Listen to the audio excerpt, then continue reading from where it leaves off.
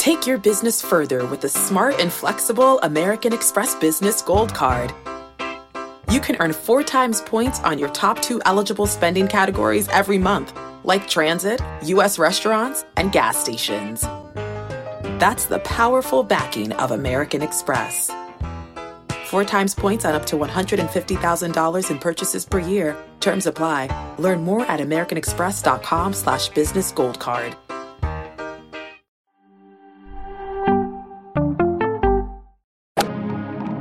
Freaking first cut. Golly.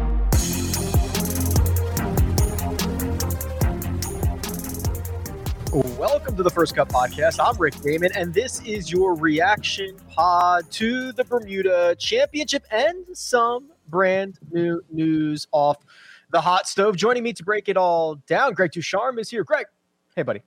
What's going on, guys? Happy Halloween. Happy to be here. Happy Halloween. I'm stoked to talk about all this.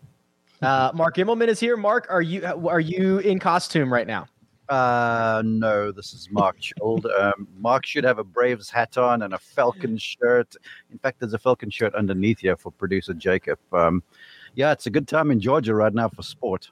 Mm-hmm. Listen, Mark, no, I mean, there have been 0 examples of Atlanta-based teams getting up by a lot and then blowing it, right? So you guys should be good here. That's why I'm going to just not say another word until hopefully the what seemingly unachievable will be achieved. There you go. Kyle Porter rounds out our group for today. KP, was trick-or-treating last night on Saturday night, or are we actually going to go for this on Sunday night because it's actually the 31st? Yeah, it's tonight. It's on Sunday in our neighborhood. So it's I mean, listen, trick-or-treating is different than like Halloween parties, right? Because trick-or-treating you can start at, I mean, we'll probably go out with the kids at 4:30, 5:15. So it's more of like everybody just hanging out in the neighborhood, and you can still sort of get them to bed by like 8 o'clock, 8:30. So yeah, it's been a fun couple of weeks of good weather and hanging out with friends outside. And it's just an excuse for me to, run around with friends in the neighborhood. So I'm looking forward to it. And I still have the kids' candy. Dressed up as... Well, I don't usually dress up. My son went as is going as Tom Brady. He's got a and then one of my daughters is Elsa. One's a ladybug, and my other son is a knight. But the Tom Brady kid is the best part about his costume is we got him the jersey, but he put a like a QB towel in his in his shorts. So he's got the towel hanging out the back, which I thought he did it on his own. I was like, that's next level. I thought you were going to say you got him a football and he just took a couple of PSI out of it. And yeah, there we go. All right. My sister-in-law made that joke. So congratulations, Rick. Thank you. Speaking of trick or treat, we've got some news, and you could categorize this however you would like, but Greg Norman is going to be the commissioner of a new golf league. And Greg, we'll start with you. There's a lot to kind of unpack here. So I'm going to try to take this bullet by bullet. So this is essentially a Saudi-funded golf group that has partnered with the Asian Tour, which is strategic, that Greg Norman is going to be the commissioner of. And it is certainly well-funded, and they are looking at a runway of 10 years, and they're willing to put multiple hundreds of millions of dollars into this. They're definitely throwing a lot of money at it. I kind of, from everything that I've read and all the speculation that there was, and I know there's been some groups and different ideas that have been thrown around, and there's been some splits and some complications. But what we've ultimately received so far is a little bit, there's not much to it to me. I mean, this reminds me very much of, say, the Rolex series on the European Tour, where you have a different tour that's not the PGA Tour, and there are some elevated status events on that tour. And so I'm very curious to see how the details roll in, because our biggest concern has been, are PGA Tour stars going to choose this new tour over the PGA Tour? Well, this is just simply the Asian Tour. So do PGA Tour players really want to go play the Asian Tour instead? I don't think that's what we're going to get. And one of the biggest points that I read was that there aren't any events in the US. They're in Europe and Asia, at least as of now. So we'll see how all that plays out. We'll see how the PGA Tour handles the releases. We'll see how the schedules line up. But I have a really hard time seeing a huge problem for the PGA Tour at this point. The partnership with the Asian Tour, Mark, is very strategic because in theory, if you did nab some of the top players in the world, the Asian Tour is an officially sanctioned OWGR tour. They could continue to earn world ranking points. That was one of the questions we talked about, 6 months ago, is if a new tour starts, do they have to go through the process of getting OWGR points? And that stuff kind of influences how they get into major championships and other events. So this is very strategic to kind of become an arm of the Asian Tour. Yeah, well, absolutely. And I think, two things. The point I wanted to make was if anyone was going to do this and become the commissioner, it would have been Greg Norman, because he tussled with Tim Fincham back in the day to try and start the World Tour, and that didn't work out. So I don't know if there was an axe to grind, but, being the kind of guy that Norman is, he's an achiever. And so I'm sure when this idea was tossed out there, he would have bitten at the thing, pardon the pun. But with the Asian Tour, now with the European Tour and the PGA Tour kind of amalgamating, for lack of a better word, the Asian Tour, I'm sure, was looking for a little punch. And when money gets thrown at you like this, you can create bigger purses. I don't know how the thing's going to transpire to fall in behind Greg's observation. But yeah, the Asian Tour is an official tour. I'm sure they're looking to build their brand. Who wouldn't? And Greg Norman is a major player in the golf industry. He still is. And obviously money talks. And so as far as I'm concerned, I'm not too sure what the future holds, but it seemed like a likely combination if this thing was going to happen. And you sort of got two sides of the globe working now in opposition to each other. So I watch the presses. I'm keen to see how this whole thing pans out.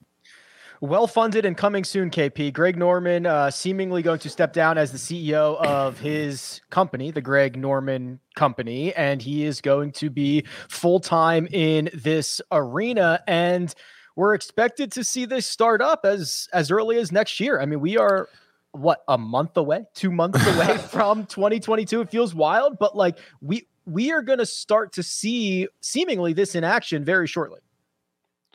Yeah, I think I have confusion over it.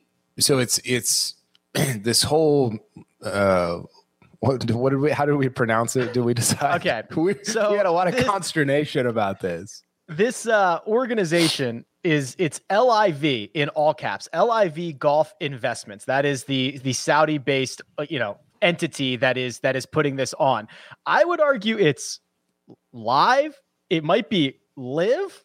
Or it could be Roman numerals as we went down the rabbit hole. That's the one right there. So I guess we'll call it live. I don't know. We'll call it LIV. How about that? Yeah, good. This LIV investments thing is the only and I'm legitimately asking because I don't know. Is the only reason that they're partnering with the Asian Tour for the OWGR points? Is that it right there? Is that the primary thing? I think it's the logical thing. Yeah.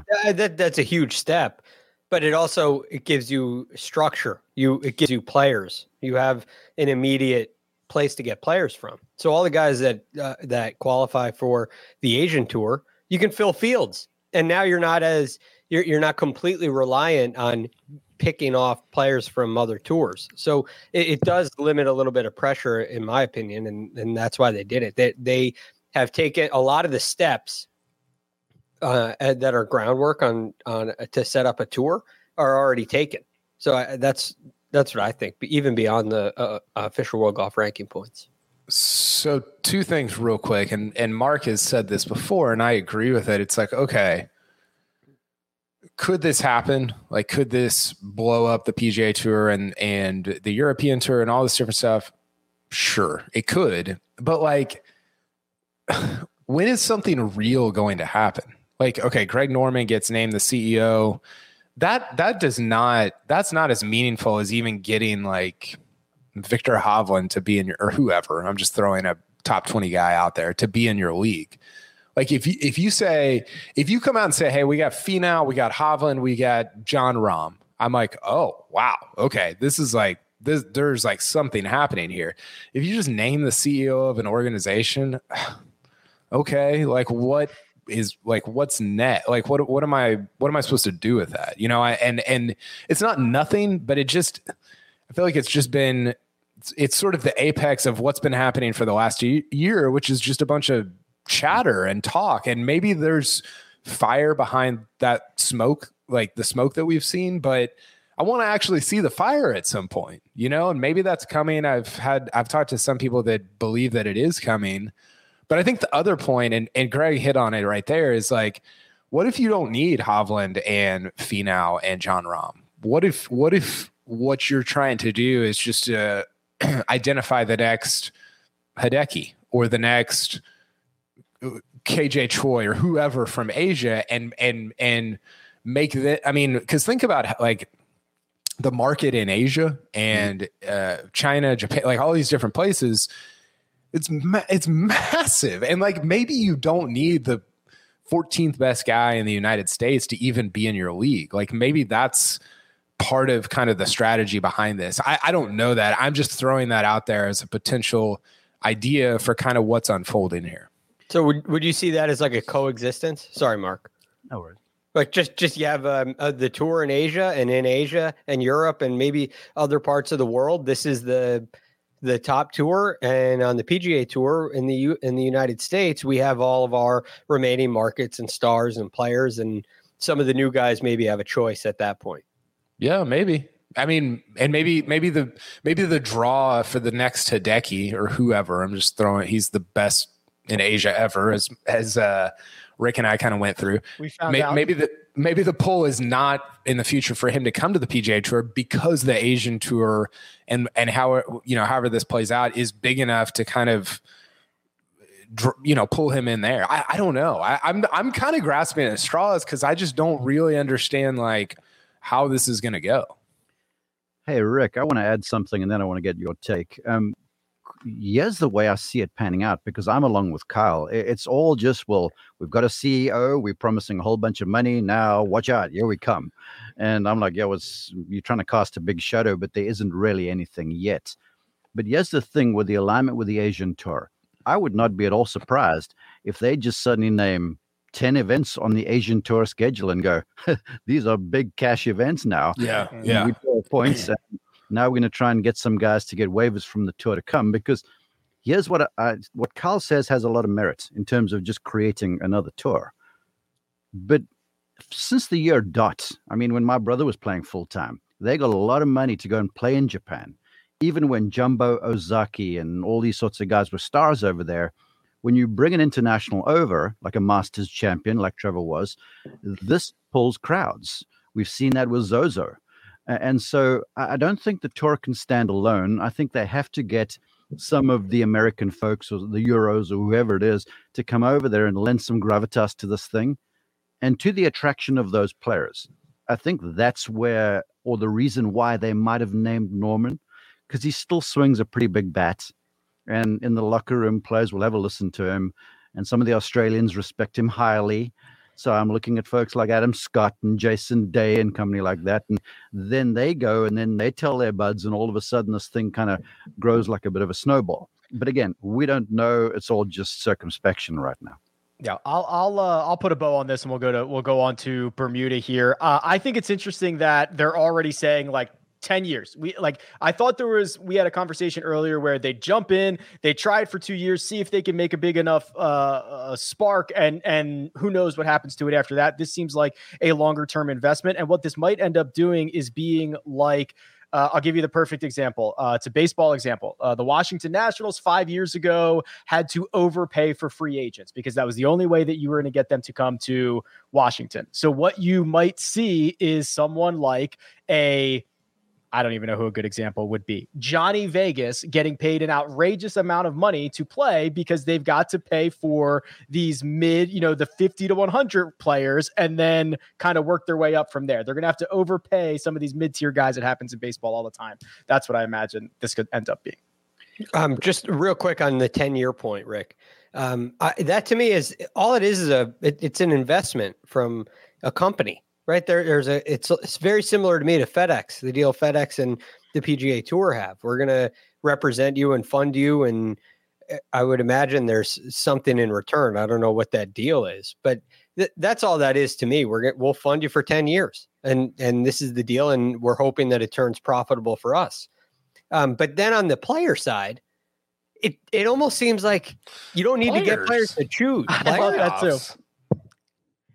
You don't need to get these guys to decide. Is this just going to be individual events? And hey, we got Tiger Woods this week because the PGA Tour is not at a major stop and the tour let him go play. Or are they going to try to make this a real competitor to the tour and say, hey, in order to play on the Asian, you got to play in these 10 events.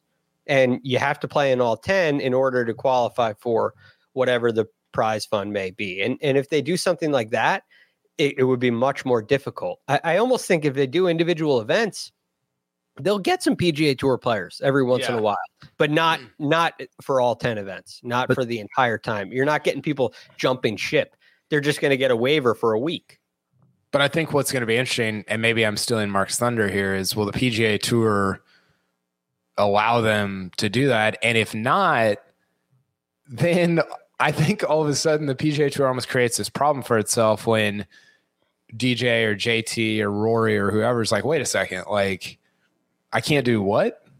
Like those guys they have so much leverage. And when the PGA Tour, obviously we're dealing in hypotheticals here, so who knows what's going to happen. But if DJ goes to the tour and it's like, hey, I want to play in Asia for, the first part of May, and the tour's like, no, you actually can't do that. That DJ is going to be like, wait, why? And then if you're the tour, are you forcing those guys to just leave and go play there full time? I don't know, maybe not, but I think that part of it is going to be super interesting. Last word, Mark, if you want it.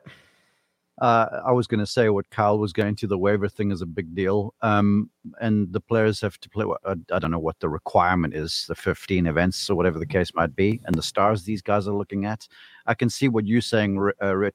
They're going to get maybe a Westwood or someone like this, someone who's well respected to play there. And he's going to be the lure alongside Norman to lure some other guys over there. But the guys, the top of the game, they're not looking to play more than 20 events a season. And they don't want to build in. You saw how few folks want to go to Japan for the Zozo. And it was $10 million. It was a huge purse. Point. So I'm keen to see if they do lure guys away from the tour to make a trip to the other side of the globe for maybe 2 weeks. I don't know. It's a big sell. I'm sure we will have much more conversation about this as we learn more, because all we got was Greg Norman serving as commissioner, and we can kind of take it from there. But let's talk about the Bermuda Championship here, because we have a winner, and his name is Lucas Herbert, and he gets the job done for his third career victory worldwide. And KP, I know I got to get you out of here, so I'm going to give you first word on this. Lucas Herbert's 3 worldwide wins. First one, Dubai Desert Classic on Australia Day. Second one, Irish Open on American Independence Day. Bermuda Championship, third victory on Halloween. He is Holiday Herbert. Sign him up anytime an event ends on a holiday Sunday. Herbert's your guy. Well, it's is the Masters on Easter next year? Because that would be good news for him. There you go. Could be because he's in the Masters, right? With this win. Yeah. Yes.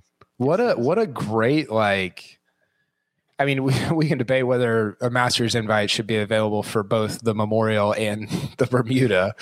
But what a great, parting gift for him, not just to win a PGA Tour event, but to get into Augusta, which is, 5-6 months away. I mean, he's a good player. And there was a bunch of guys like him in this field that are the guys that maybe the casual fans like, wait a second, maybe I've heard that name. I don't know. The guys that are ranked from 75 to 150 in the world. There's so many guys in this event, and he happened to emerge, and he didn't really do it with an amazing, what did he shoot on the second 9? Like 34. So it was okay. He was 1 under on the back 9.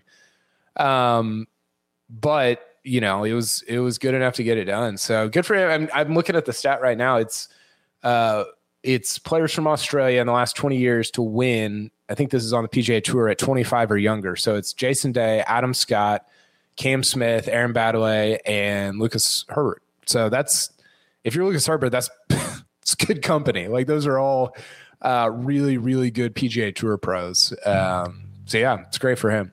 Very good company. Do you have to go? I do have to go. All right, Kyle Porter. Shout out to Sahith. He just let me down at the very end. I had him over Denny McCarthy. He made an 8. He made a 10. I mean, I'm still in on Sahith Theegala. So thank you. Follow Kyle on Twitter at Kyle Porter Steve. Yes, thanks, KP. We'll talk to you soon.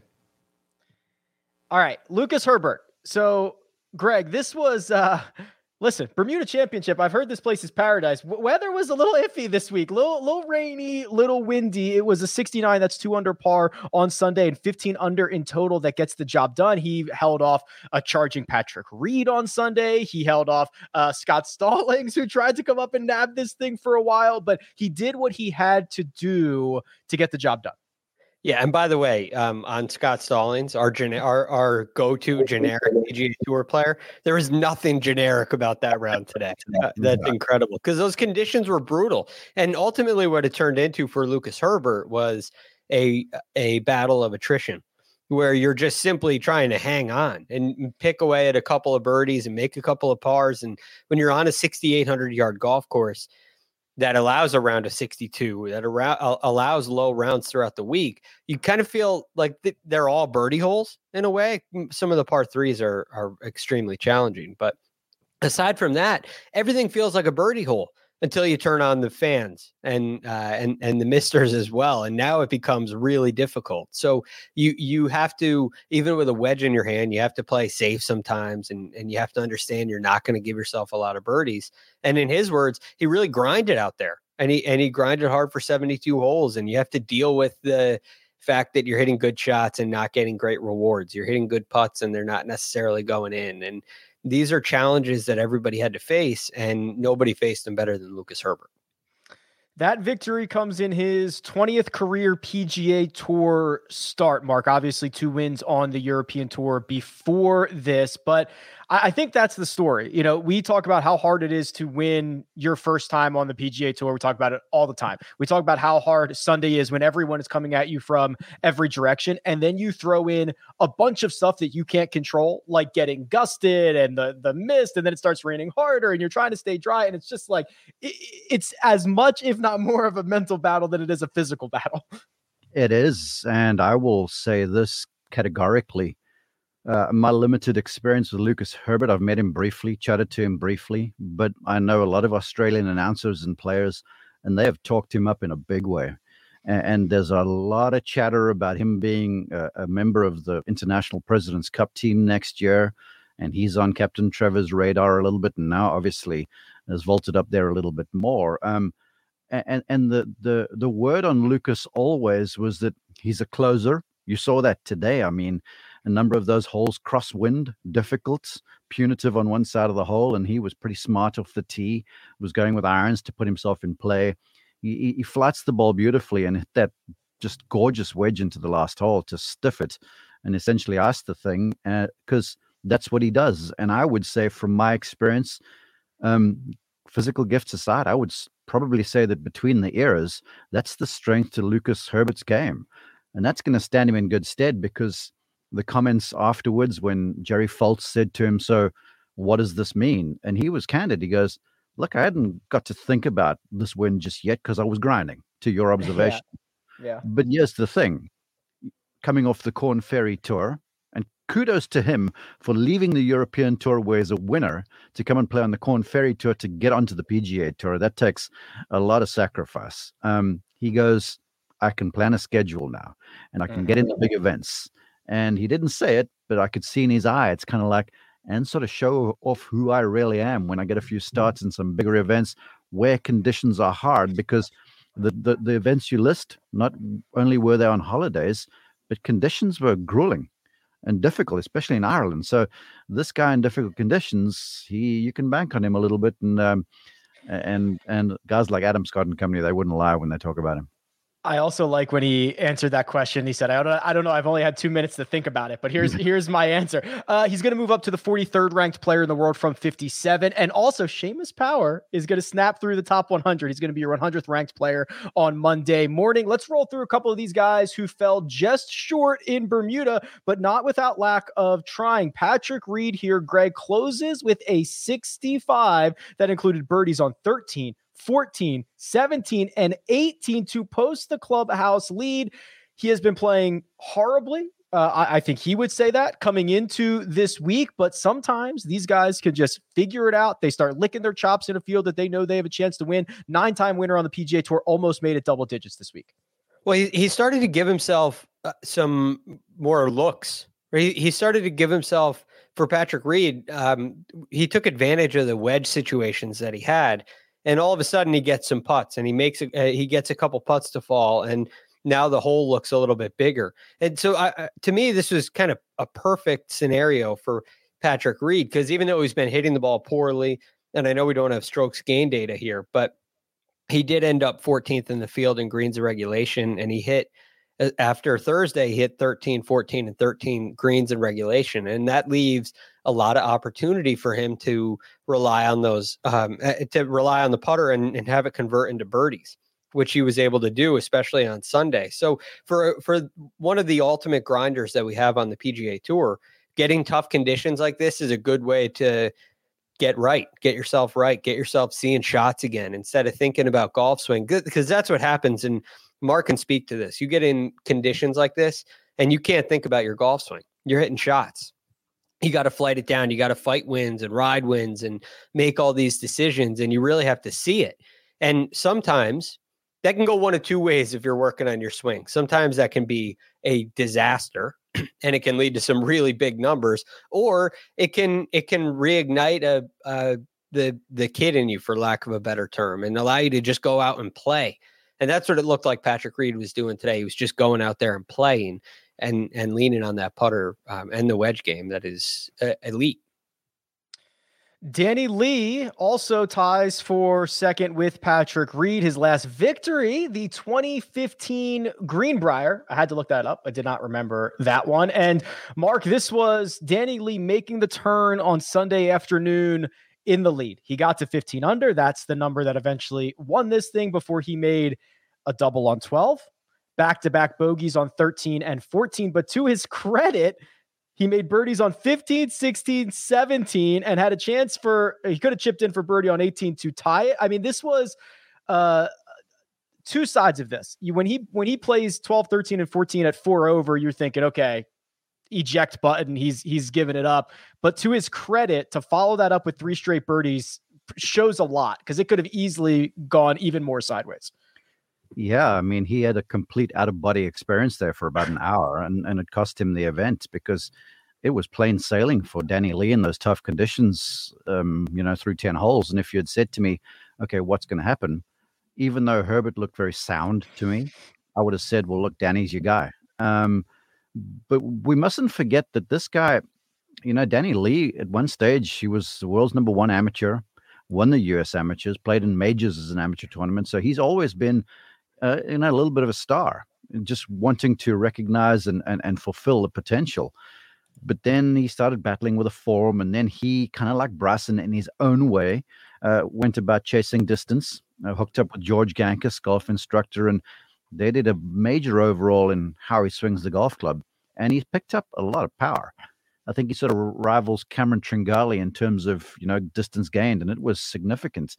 So he changed almost the style of game that he had, because I remember watching him when he played in his first Masters, and he was sort of accurate off the tee, decent iron player, good touch around the greens. And all of a sudden, he's picked up pounds. He's a different looking guy, hits it harder. It's a little bit more wild off the tee, which cost him this week. And so he's changed stuff in the interest of getting better.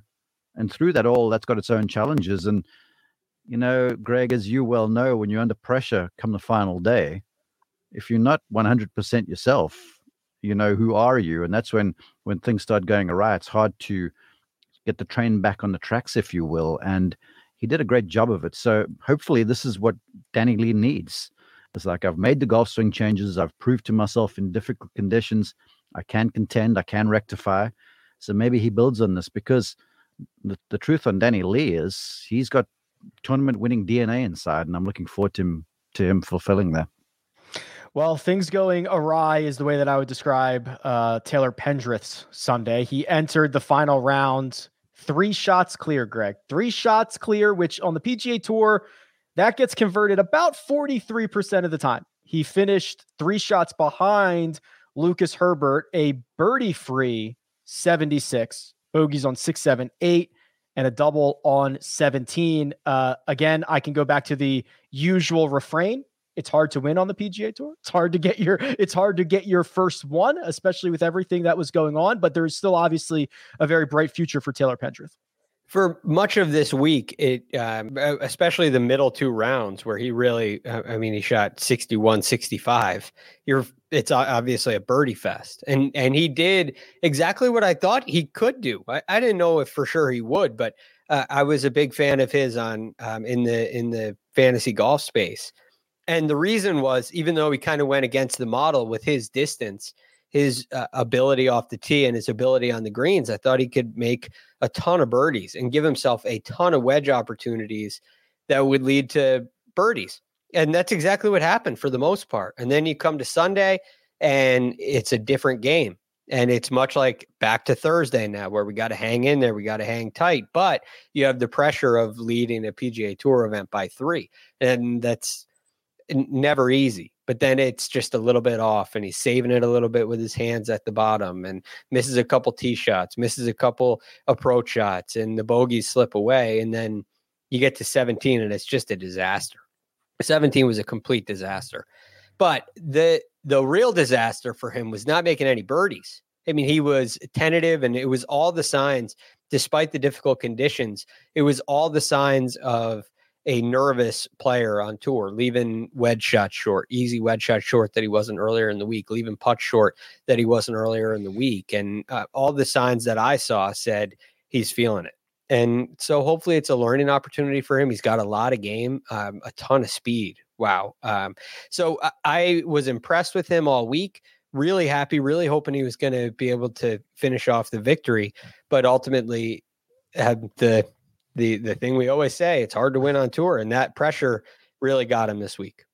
Yeah, there's no doubt the hole shrinks on a Sunday, and that free swinging feeling you have on maybe Friday when it gets going, and certainly Saturday when it's moving day, that goes away. I don't care how well you're playing, and becoming comfortable doing that, to me, that's just reps. And he looks like he's got the stuff to be able to build on this and kick it forward and get himself into contention a bit more. But as far as I'm concerned, there's some tightening up to be done there. You know, he's, to your point, powerful, he's big, he's wide, he's loose, but he had a tee shot down 17. Now I commend him because he still was in contention there, and it was a par 5 that he could reach if he got aggressive. So he was going with driver. But my good golly, with a wind off the left, that was a gigantic miss as far as left as what he hit the thing over there. So there's a little, I don't know, growing up maybe to do, understanding of the golf swing, understanding what you feel like under pressure. But there's no doubt that, you know, what he's shown is enough. It's just now some error tightening up for Taylor Pendrith. 2 quick nuggets on Taylor Pendrith. He was on the wrong side of the draw this week. The Thursday morning wave was about 3 shots worse than the Thursday afternoon wave. So he was one of the few golfers at the top of the leaderboard at the end of the week who was on the wrong end of the draw. And at 17 under through 54 holes, he tied the Bermuda Championship 54-hole record with Harry Higgs in 2019. Neither one of those golfers went on to win the golf tournament after setting the 54-hole scoring record. All right, Jets, here's what we got to do. Best bets, and provide a one and done update.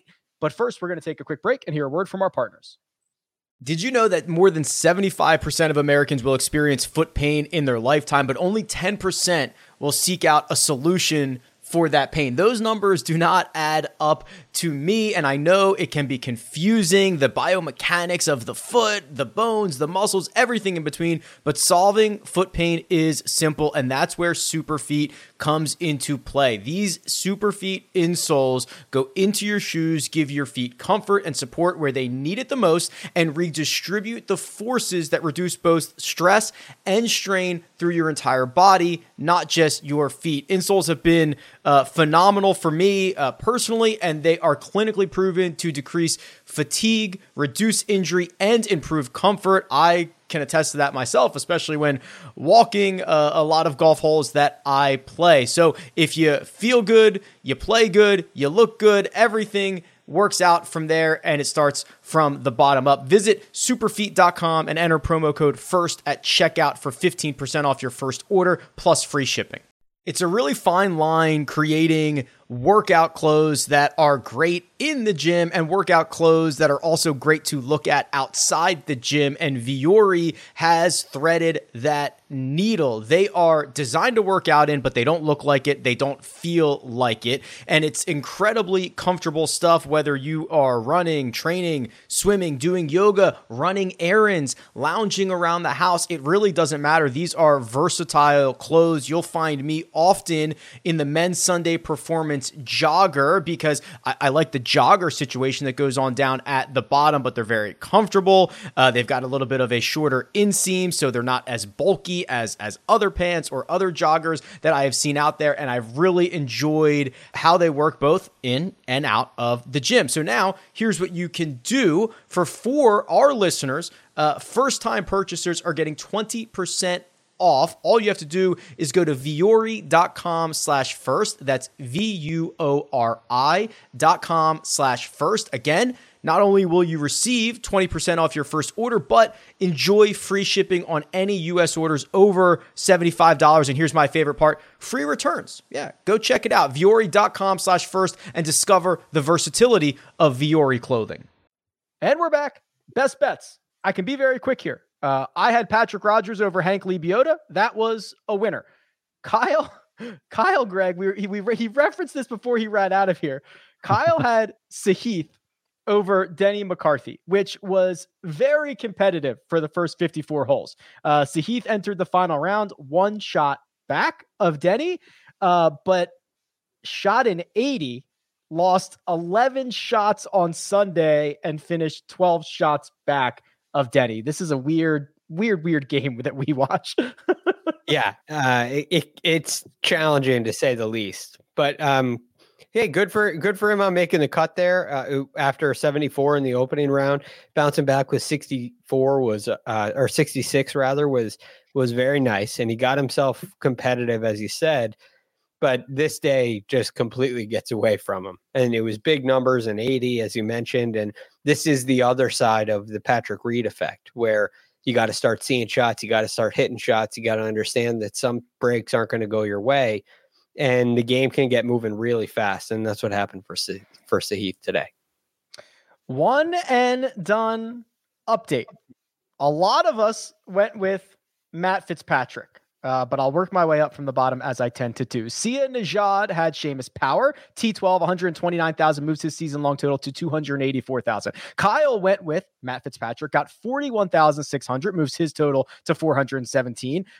Greg, you also had Matt Fitzpatrick, along with you, Mark. So we'll start with you. Mark, you are still in the lead. 3.4 million. You had Matt Fitzpatrick. He got you T30. How do you feel about that result? Honestly, a little disappointed, but given that I was vacillating between he and Danny Willett, I'm quite content with the fact that I went with Fitzpatrick in the end because Willett missed the cut. I was surprised I picked him because of the forecast. He hits the ball really low. And he's coming off a victory, I think it was over there in Europe, or runner-up or whatever it was. And so there's clearly confidence, but just one too many mistakes. I mean, he had it going, I think it was Friday, and double bogeyed the last hole, and it was that sort of a stuff. But you know, if I just keep making cuts and I pick off the odd good result, I feel like I should be okay come to a championships time. 3.4 million for Mark. He is atop the board. Greg, you're at 1.8. You are at the bottom of the top tier. Kyle and Sia have yet to break through 500,000 yet. So you are still, obviously, you're still very much in the mix. We're 6 tournaments in, but through 6 weeks, how do you feel about having $1.8 million? Well, I'm lamenting not taking Hideki Right. I've tried to this year. I made one really big mistake. I tried to make all the right selections. I would classify Matt Fitzpatrick as the right pick this week for a couple. I mean, so many of us picked him. 1, he's coming off a win. 2, to Mark's point, he hits it low. 3, he's a really accurate driver and a great putter, which has had great success in Bermuda. And you don't feel like there's a place where you have to play Matt Fitzpatrick. So I don't feel like I'm missing anything. I just thought in this field, he'd give me a little better performance. And it was close. It was right there to be in a great tournament. He needed a better round on Sunday. I mean, he could have easily finished tied second. But playing Ricky last week over Hideki is the thing that's really kind of hurting me. I also wish I didn't play Cam Champ. I should have. Didn't make a big difference financially, but I should have played Shea Rivet in the season opener and didn't. So I've made 2 mistakes. One I view as major. One it's just hard because they won, and now all of a sudden I was leading, and now I'm getting lapped because everybody took Hideki. So that's a little disappointing because that was Mark said Danny Willett was his second choice. I was between Ricky and Hideki, and I felt I obviously made the wrong choice. So yeah, a little disappointed, but we'll see how it goes from here. That is $1.8 million for the season for Greg. Coach also went with Matt Fitzpatrick, got same 41,600. He's at 1.9. Jacob, who has solidified himself. Yeah, come on in, Jacob. As right there, third in the ranks, closing in on my heels. You were the one who went off the board this week. You went with Aaron Rye. He made the cut. T62, $14,235. I'm fine with that result. I mean, we went with the little contrarian play and didn't get $0 out of it. And the chalk was Fitzpatrick, right?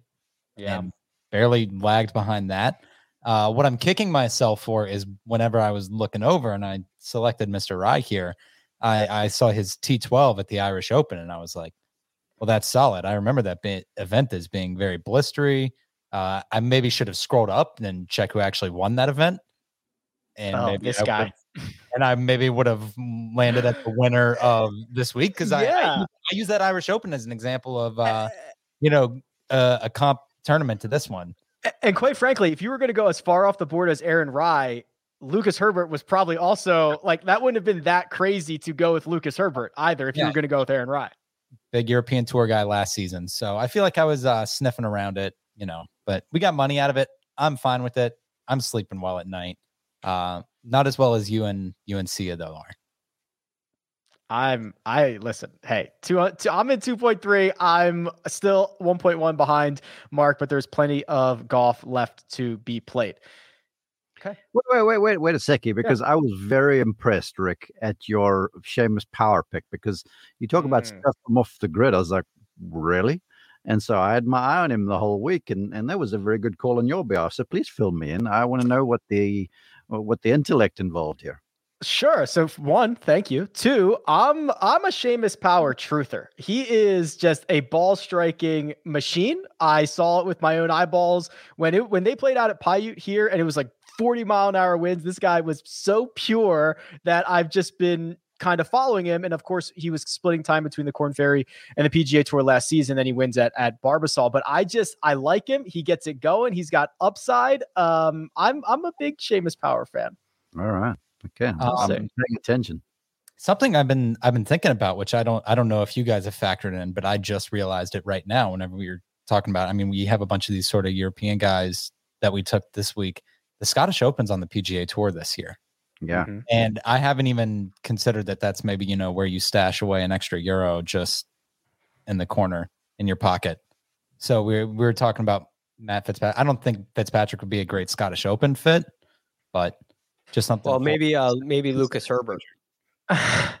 Hey, on the board for all of us still.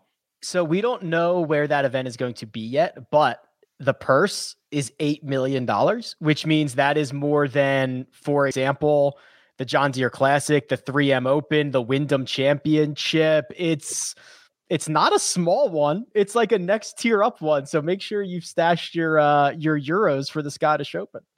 Unless they played at a Parkland course and it's just another PGA Tour event 6 hours ahead.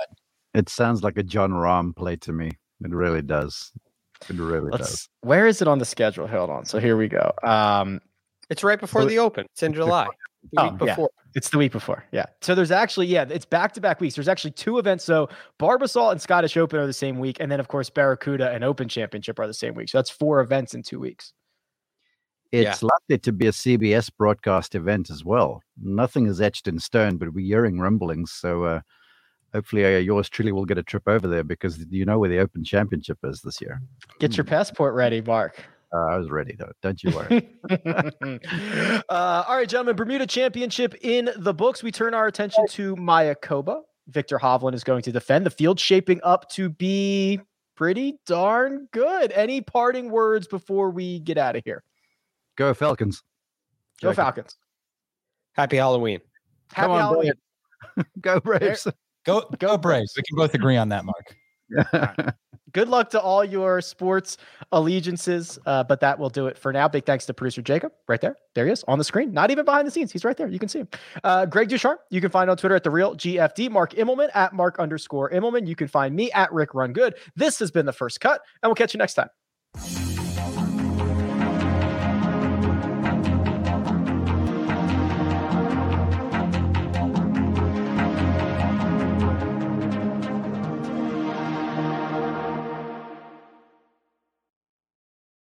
You can now relive the best moments of the UEFA Champions League 24/7. The UEFA Champions League channel is a new 24-hour streaming channel serving non-stop goals, highlights, and full match replays from the world's most prestigious club competition. Reminisce on your favorite moments, legendary players, and brilliant goals with the UEFA Champions League channel, streaming around the clock on Pluto TV and the CBS Sports app.